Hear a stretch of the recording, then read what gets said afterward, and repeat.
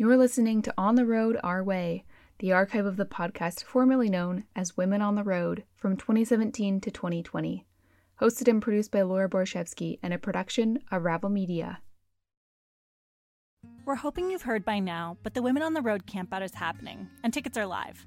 The second annual in-person outdoor weekend event for women and non-binary individuals interested in road travel will be happening October 4th through 6th near Moab, Utah. And we'd love to see you there in whatever vehicle works for you. Campers, trucks, cars, buses, tents, and more are all welcome. For more information and to register for the campout, head to womenontheroadpodcast.com/campout. We truly can't wait to see you in person in just a few weeks and look forward to our paths crossing in Moab. Also, before we get to this episode, there's something we wanted to bring to your attention if it's not already on your radar. We talk about the topic of DEI, diversity, equity, and inclusion, on this show quite a bit, because travel in itself is naturally full of privilege. The hashtag van life movement in particular, which Women on the Road covers alongside other forms of road travel. Last week, Naomi Grevenberg, who goes by Irie2Aurora on Instagram and someone we interviewed last winter, wrote a very honest, very compelling post online about the privilege of living on the road, which also led to her touching on the lack of representation within the hashtag van life community, especially when it comes to visual imagery and the stories that are being uplifted most. I encourage you to go read her full post, but she ended it with these very pointed questions that I wanted to share as well. Why aren't we hearing more from the marginalized individuals in this community? Why is it only the privileged stories we read about on here? What are the privileged many doing to make this lifestyle safe and accessible for all members of our community? Naomi's post is honestly something we're excited about and plan to continue making space for in a bigger way as this conversation evolves and gains momentum within the road travel community at large. For our team specifically, it's also been a time to reflect and take stock. And while Women on the Road aims to serve a diversity of people who travel by cultivating an inclusive community and delivering thoughtful content, we're always learning how to do better. The truth is that this podcast came out of my own personal privilege as a host to save up money and travel for a year in a nice van I converted with a former partner, which there's nothing inherently wrong with, but it does mean that we have had, and still have, a lot of room to grow when it comes to helping make road travel feel accessible to anyone who wants to try it. Because regardless of the vehicle you take out on the road, the reality is that the travel images we see online, and often how those images send a message to us about who is out there traveling and who isn't, well, it's just not accurate.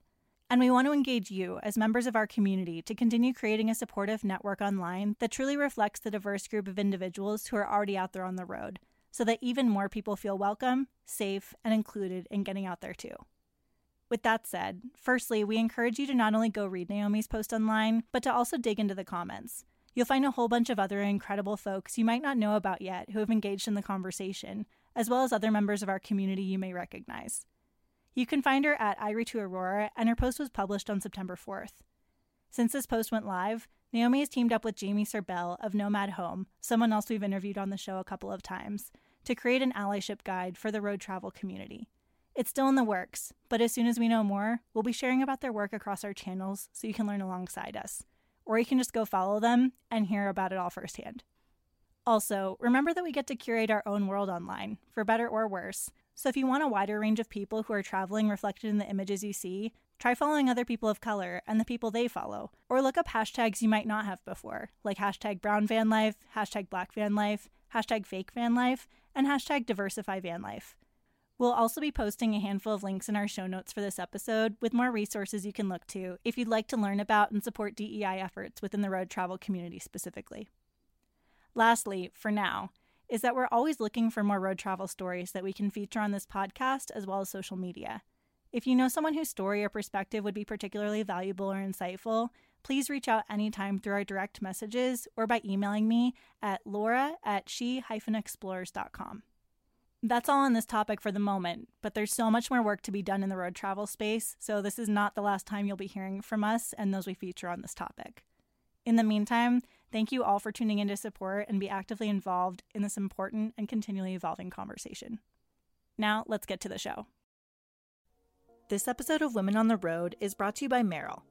Merrell believes there isn't just one way to get where we're going.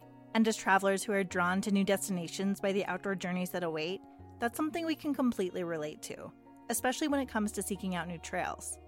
Merrell's goal is to provide thoughtfully designed, rigorously tested products that over-deliver on performance, versatility, and durability, so you'll be prepared for whatever trail the road takes you to. Stay tuned for later in the episode. We'll hear from Women Who Hike founder and Merrill ambassador Nicole Brown as she shares the one national monument she keeps traveling back to and what makes it so important. Visit Merrill.com. That's MERRELL.com. This episode of Women on the Road is also brought to you by Deuter, who have been making technical hiking, backpacking, snow sport, bike, and travel packs German-engineered since 1898 for comfort, fit, and ventilation. They're also a leader of sustainability in the outdoor industry because they build their packs to cover miles, not landfills. Stay tuned for later in this episode. I'll share more about the Deuter promise to repair any Deuter pack free of charge. Learn more by heading to Deuter.com.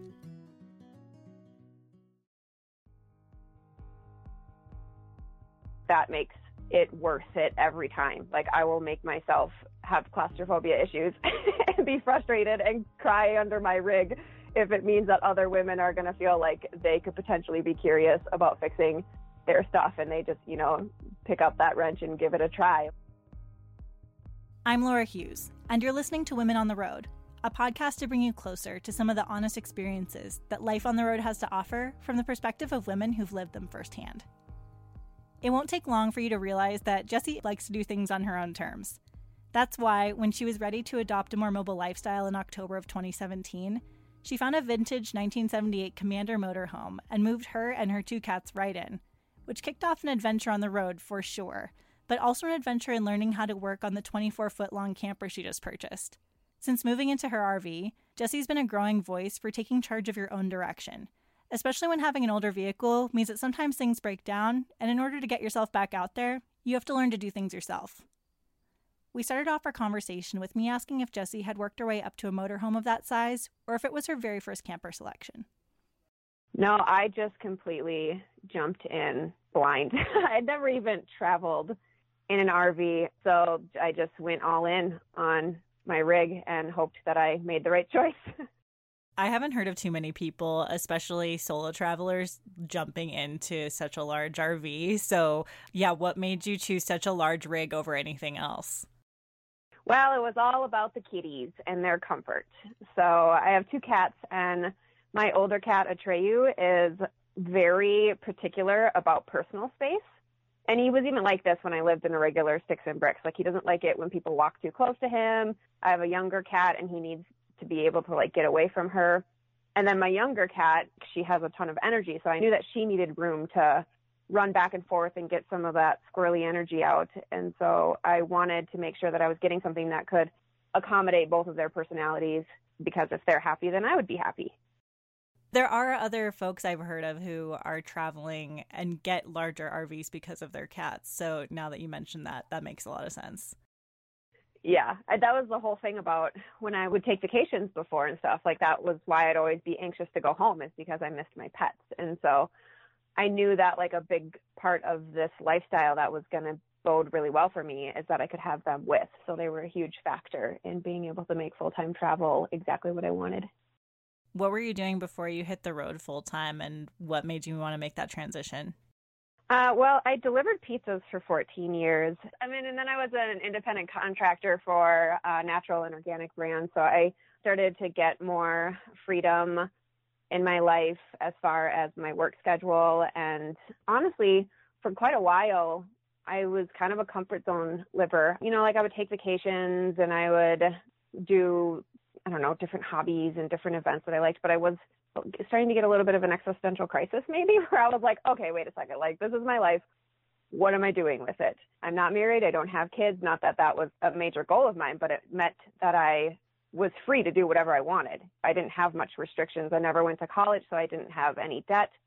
And when I realized that I had the ability to make a huge life change if I wanted to, that's when I started thinking about, well, what is it that I really value in my life, and what do I want more of, and how do I want to shape my life to look exactly the way that I want it to? And that's when, before Jessie had an RV, she decided to do something simple. She got in her car. I took a solo trip to Colorado, and it was the first trip I'd ever taken completely by myself, and I was the happiest I'd ever been. Every day I just hiked and I did exactly what I wanted, and I was like, oh my gosh, I want more of this. And I'd already been on the road to really downsizing and getting rid of stuff and wanting to have less things that are higher quality and not drowning in possessions as much. So it all just culminated into the perfect storm of living tinier and then realizing travel was a huge factor and nature was a huge factor. And I thought about a tiny house, and then I thought, no, that's maybe not mobile enough. And then I thought, well, maybe I should get something that I can roll around in. And then it ended up being the motorhome. And it sounds like the motorhome too. I mean, now that I'm hearing your story, I think when a lot of people see you online, at least I'll speak for myself, when I see you online, you're usually working on your motorhome in some way, it seems like. And so I think in my mind, I just thought that that's something that, I don't know, that you'd always been doing. In my mind, I was like expecting you to have like this huge background in mechanics, and I don't know if you do or not. So I'm curious to hear about that. When I was 18, I worked at Jiffy Lube, which is like a quick oil change place. And I drove like a bunch of junky cars before I finally bought a new one when I was in my 20s. Like, I've always had an interest in mechanical stuff to the degree of like curiosity, where I was like, oh, how does that work? And also maybe being really strong-willed and not wanting like people to tell me what to do. And so I typically like go to do things that empower me so I can't be taken advantage of. And so I think there was just like a general interest, and then also never really having like a ton of money. So I've always had to fix my own stuff just because that's what I could afford to do. But yeah, I mean, other than working at Jiffy Lube and hanging out with a bunch of dudes that looked at car magazines all the time, and then like driving a bunch of junker cars, other than that, I didn't have any like formal training or anything, but I've always had curiosity, I guess. When you bought your motorhome, were you well aware that you were going to need to work on it regularly? You know, when I bought my motorhome, I wasn't well aware of anything. I mean, I think I was just going full on from the heart, and I was completely trusting in that. And it was terrifying, but you know, I've never felt such a strong pull towards something before. And I am just going to follow it and hope that it's all the right things and trust that I'm going to be capable to handle whatever ends up coming my way. And so I wasn't naive to the point that it was an old rig and was probably going to need work. But because I had driven older cars so much, I knew that older vehicles are easier to work on and that parts are cheaper. So I felt a lot more comfortable with something older just because I knew I could get my hands in there and I could do it myself. I didn't really want to have something that I had to rely on other people to fix all the time. Anytime you buy something used, you get something and you hope for the best, and then, you know, it ends up being whatever it is. Yeah, and I didn't really realize what you just said, that older vehicles, I mean, I'm sure that there are like older rare vehicles where parts are harder to come upon, but just the older vehicles in general can be easier to work on. So that's interesting to me. Yeah, they don't have as many computer pieces, and everything is just way more spacious, and so they're just more mechanical components. It's just a lot more black and white. I mean, the downfall about older vehicles is that bolts don't really want to turn that well when they've been in the same spot for 40 years, you know. But, you know, like I replaced my starter, and that was only $42, and starters are just not that cheap anymore for newer vehicles. Has there been a time when you've really been stumped and needed to get other help from folks in terms of fixing your vehicle? Yeah, so when I had to pull the radiator out, and I was doing the radiator, and then I was like, well, I'm doing this, I should probably do the rest of the coolant system. And so it just makes sense to also replace the thermostat. And there's 2 bolts. It's relatively simple. And I've learned that, like, whenever it's like just a 2-bolt situation, it always ends up being like such a dramatic event. But I was trying to get these bolts out, and I got one to turn, and the other one was just so stuck, and I had saturated it with penetrating oil, and it wasn't able to move. And I called like the one person that I knew in the state that I was in, and I was like, can you just like put your arm on this and see if maybe I'm just like too weak? And he brought his breaker bar over, and that's when I learned you do not put breaker bars on bolts that are attached to like your engine.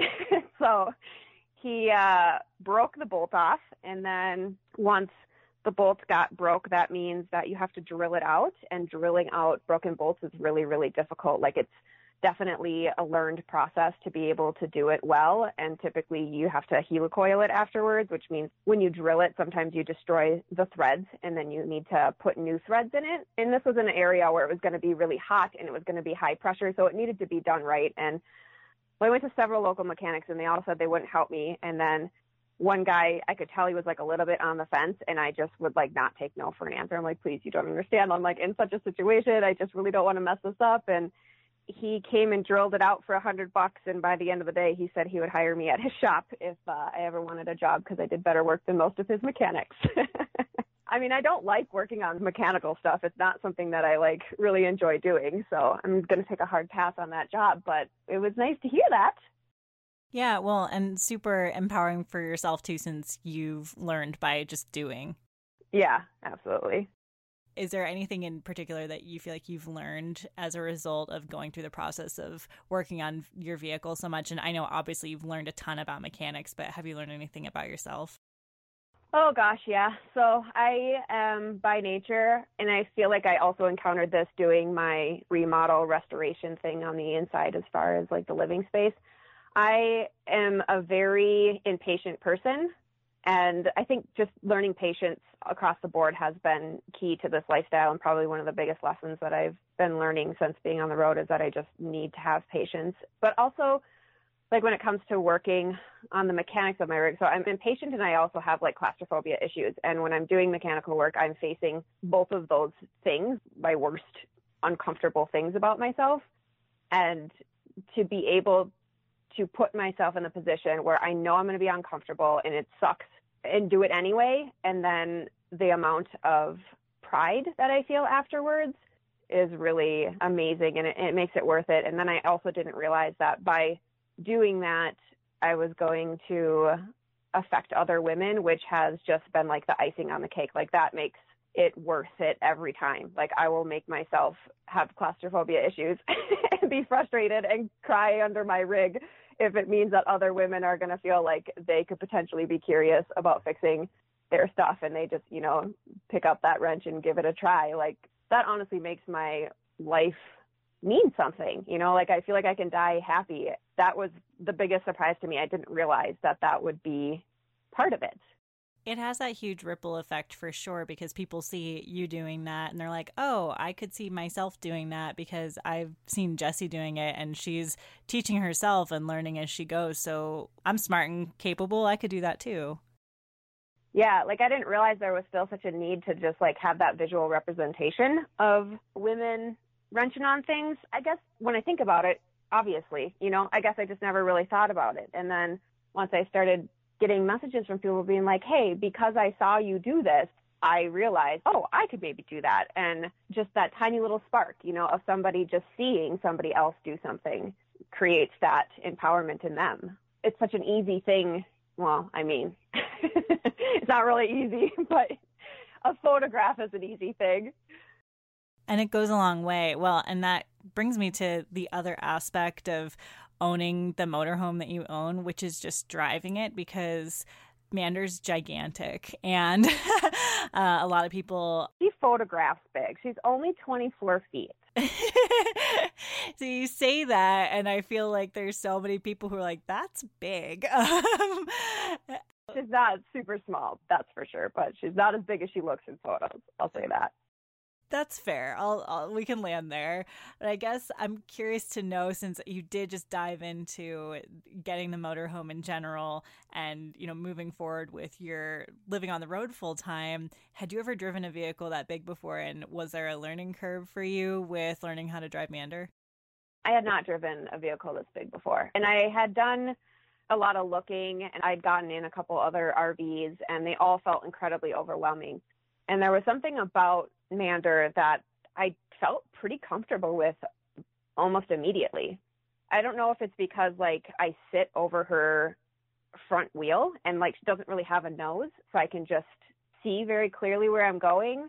And also because the wheelbase is maybe like smaller. She's got a big old booty that hangs past like her back wheels that I have to watch, you know, but I don't know. She feels pretty agile. So there really wasn't like a huge learning curve in that department.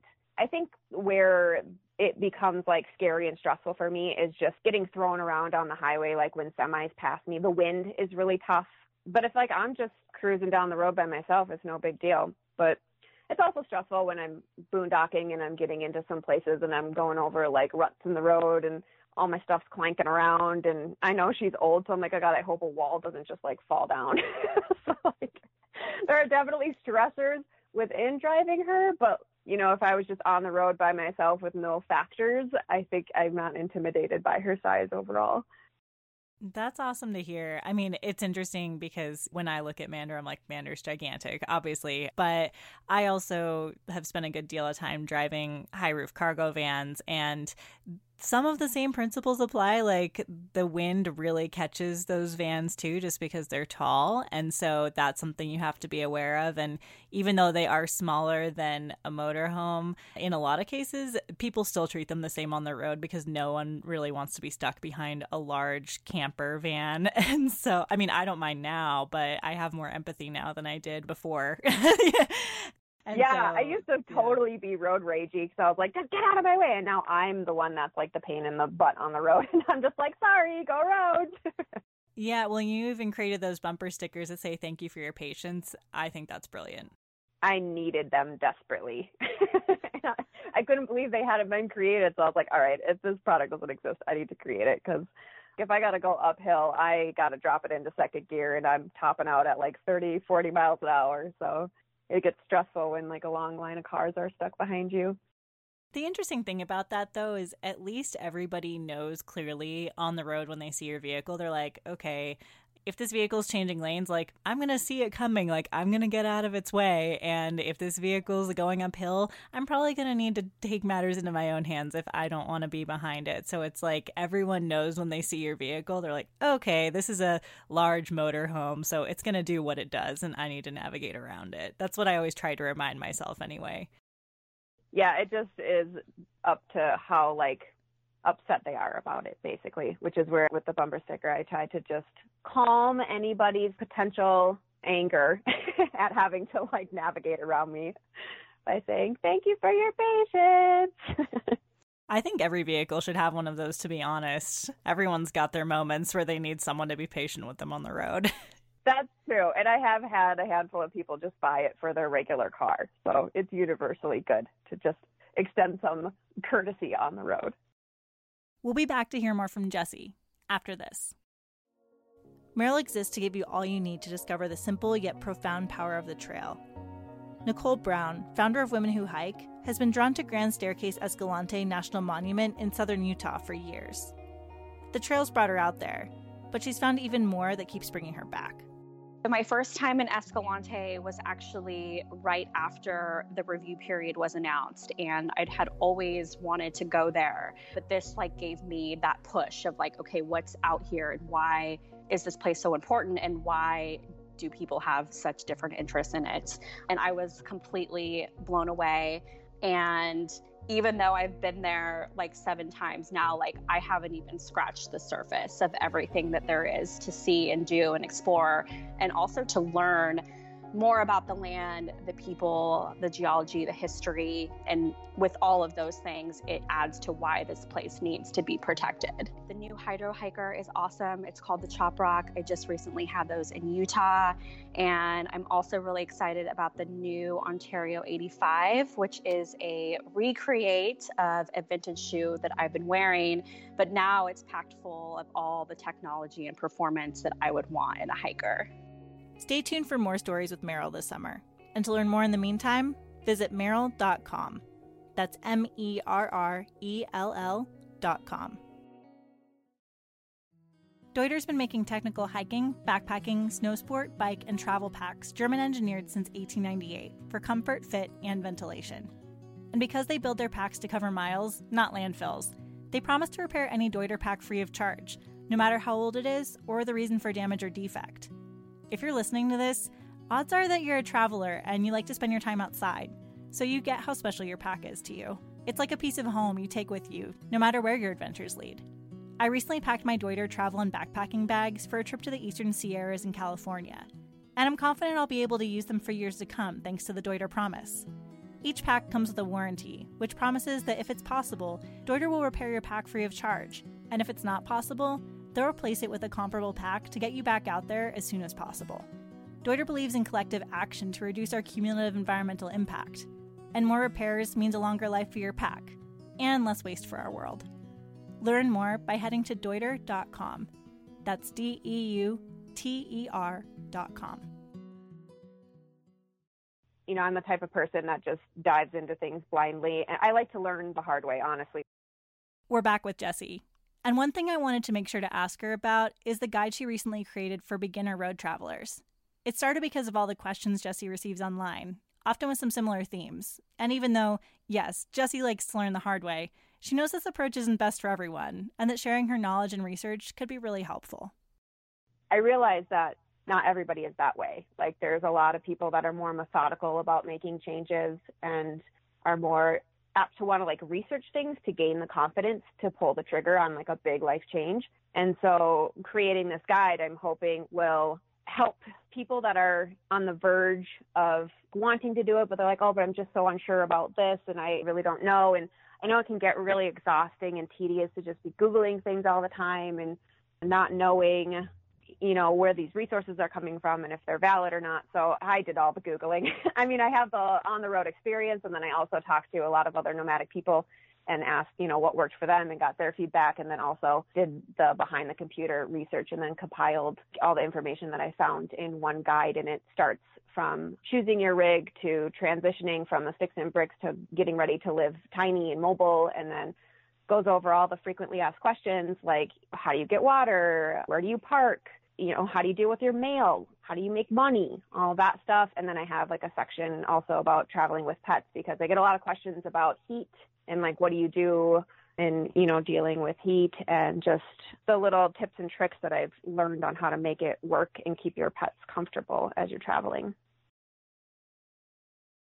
I'm curious to hear a little bit more about your travels as a solo female. And I know that this is a common topic, I feel like, but especially someone who's working on your own vehicle a lot, do you experience a lot of sexism or biased views on the road, especially as a female who is working on your own rig? I would say on the internet, yes. In real life, if it's happening, they're a little bit mum about it. Probably because they're talking to me and they realize if they said anything, I'd be like, excuse me. On the internet, of course, people are more apt to say things because they're hiding behind their screen and they're not as responsible for the things that they say. So I feel like I do experience it as far as men thinking I need more guidance, or it's really frustrating. I'll post a picture saying, oh, I changed my fuel pump. It's done. It's a done thing. I've done it. And then a bunch of dudes weigh in about what I should have done differently and that I should have, changed it away from a mechanical fuel pump. And I'm not asking for your opinion. The thing is already done. Either celebrate it with me or shut up. I don't need to hear all of this armchair mechanic stuff. And I think also maybe some of it, and I try to tell myself that a lot of it is maybe just the trade. In trade type situations, people like to give their opinions. And there are times where I'm like, okay, it's just that. They would do that if it was a guy too. But it's if a guy is like, honey, blah, blah, blah. And then I'm like, oh, no, that's demeaning. That's when I get frustrated. And so, I realize that everybody's learning, and I try to do the best that I can with men that are clearly new to seeing women doing these things, and try to use it as an opportunity to teach them, why what they said wasn't okay. But sometimes after stomaching certain comments for a while, some poor person just gets the unleashed sassy version of that, where I'm just put them in their place because I have heard enough. But I think in real life, people are more curious and they aren't saying too many sexist things to me. And I met this mechanic. I broke down in Utah, a million times. I was stuck in Utah for 4 or 5 months, fixing one repair after another. And I had never done drum brakes before. So I went to the one place that agreed to help me, and it was a diesel repair shop. And Mander's not a diesel, so he was already being nice enough to help me out in the first place. And he was this small town guy who I think he's in his 60s, and it was his dad's shop, and then he inherited his dad's shop, and he had just lived there, you know, his whole life, and he got married, had kids, and very conservative in a lot of ways. And he respected me so much. Like, he let me look over his shoulder the entire time we did the break work and let me ask a million questions. And, you know, where he could have been really closed-minded, because he told me, he's like, I've never met a woman like you before. He was actually really, really open, and we ended up becoming super connected to each other, and I still talk to him. He doesn't have a cell phone or the internet or anything, so like we still just have phone calls with each other and ask each other how we're doing. And when I left Utah, I stopped by and saw him again, and he just became a really great human connection for me. And so I think a lot of times I'm really pleasantly surprised about the willingness that men have to embrace women doing things that they're not used to seeing. It's just the internet. That's just where it's bad.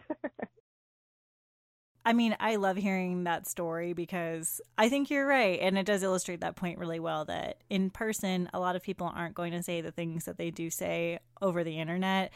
And it's further interesting that, yeah, online, and I don't know if it's an issue of the trade that it is, you know, with mechanics and construction. You could do things a variety of ways. So is it consulting or is it veiled sexism? Like, it's hard to say. It's especially hard on the internet, too, because you don't hear people's tone. If you're having a one-on-one conversation with them, you can gauge it better and understand where they might be coming from. But on the internet, that stuff is hard to understand, and so you don't know. But I also have been very lucky to meet men that are way more educated when it comes to mechanics. I mean, that's how I've gotten through all of my mechanical endeavors, is by talking on the phone to these men that treat me as an equal and have full confidence that I can do what I can do and talk me through it, you know. And they're like, okay, well, you can do this. This is what you need to do. Just like start taking that part off. It's a doable job. And having somebody not talk down to me and empower me instead, I'm grateful for that, because I think that stops a lot of women from maybe wanting to try things. If they ask a man in their life to teach them and then the man just like belittles them the entire time, they're not going to really want to learn past that, I think. Yeah, I mean, with any mentor relationship, it's like if someone were like, it's not that hard, or yeah, you totally are doing this wrong, it's not going to be good. And then when you do throw in the gender power dynamic too, where most women, especially like growing up in our generation, just didn't receive free help or opportunities to learn about certain aspects of vehicle maintenance or just some practical labor-based skills. And I think more and more women are getting access to that as they grow up, it seems, but just that simple recognition goes a long way. And I've definitely also seen very similar comments online, even just with basic van conversions. As I was converting my own van last summer, I received a lot of comments that were completely unsolicited, and have heard the same from other women who work on their own vehicles.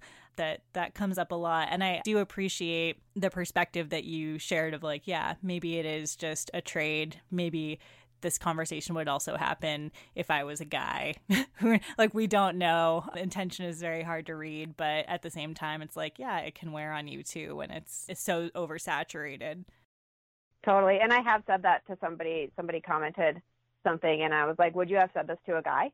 And he actually ended up backing down. He was like, I'm sorry, I didn't realize my language was dismissive or whatever. And so it turned into a really, you know, nice teaching moment. But I think that is the key, is like, you know, if men are questioning about, oh, am I being sexist right now? They should ask themselves, if this was a dude, would I feel compelled to weigh in? Would I want to give my advice? Would I want to tell this person what they did wrong or what they should do differently?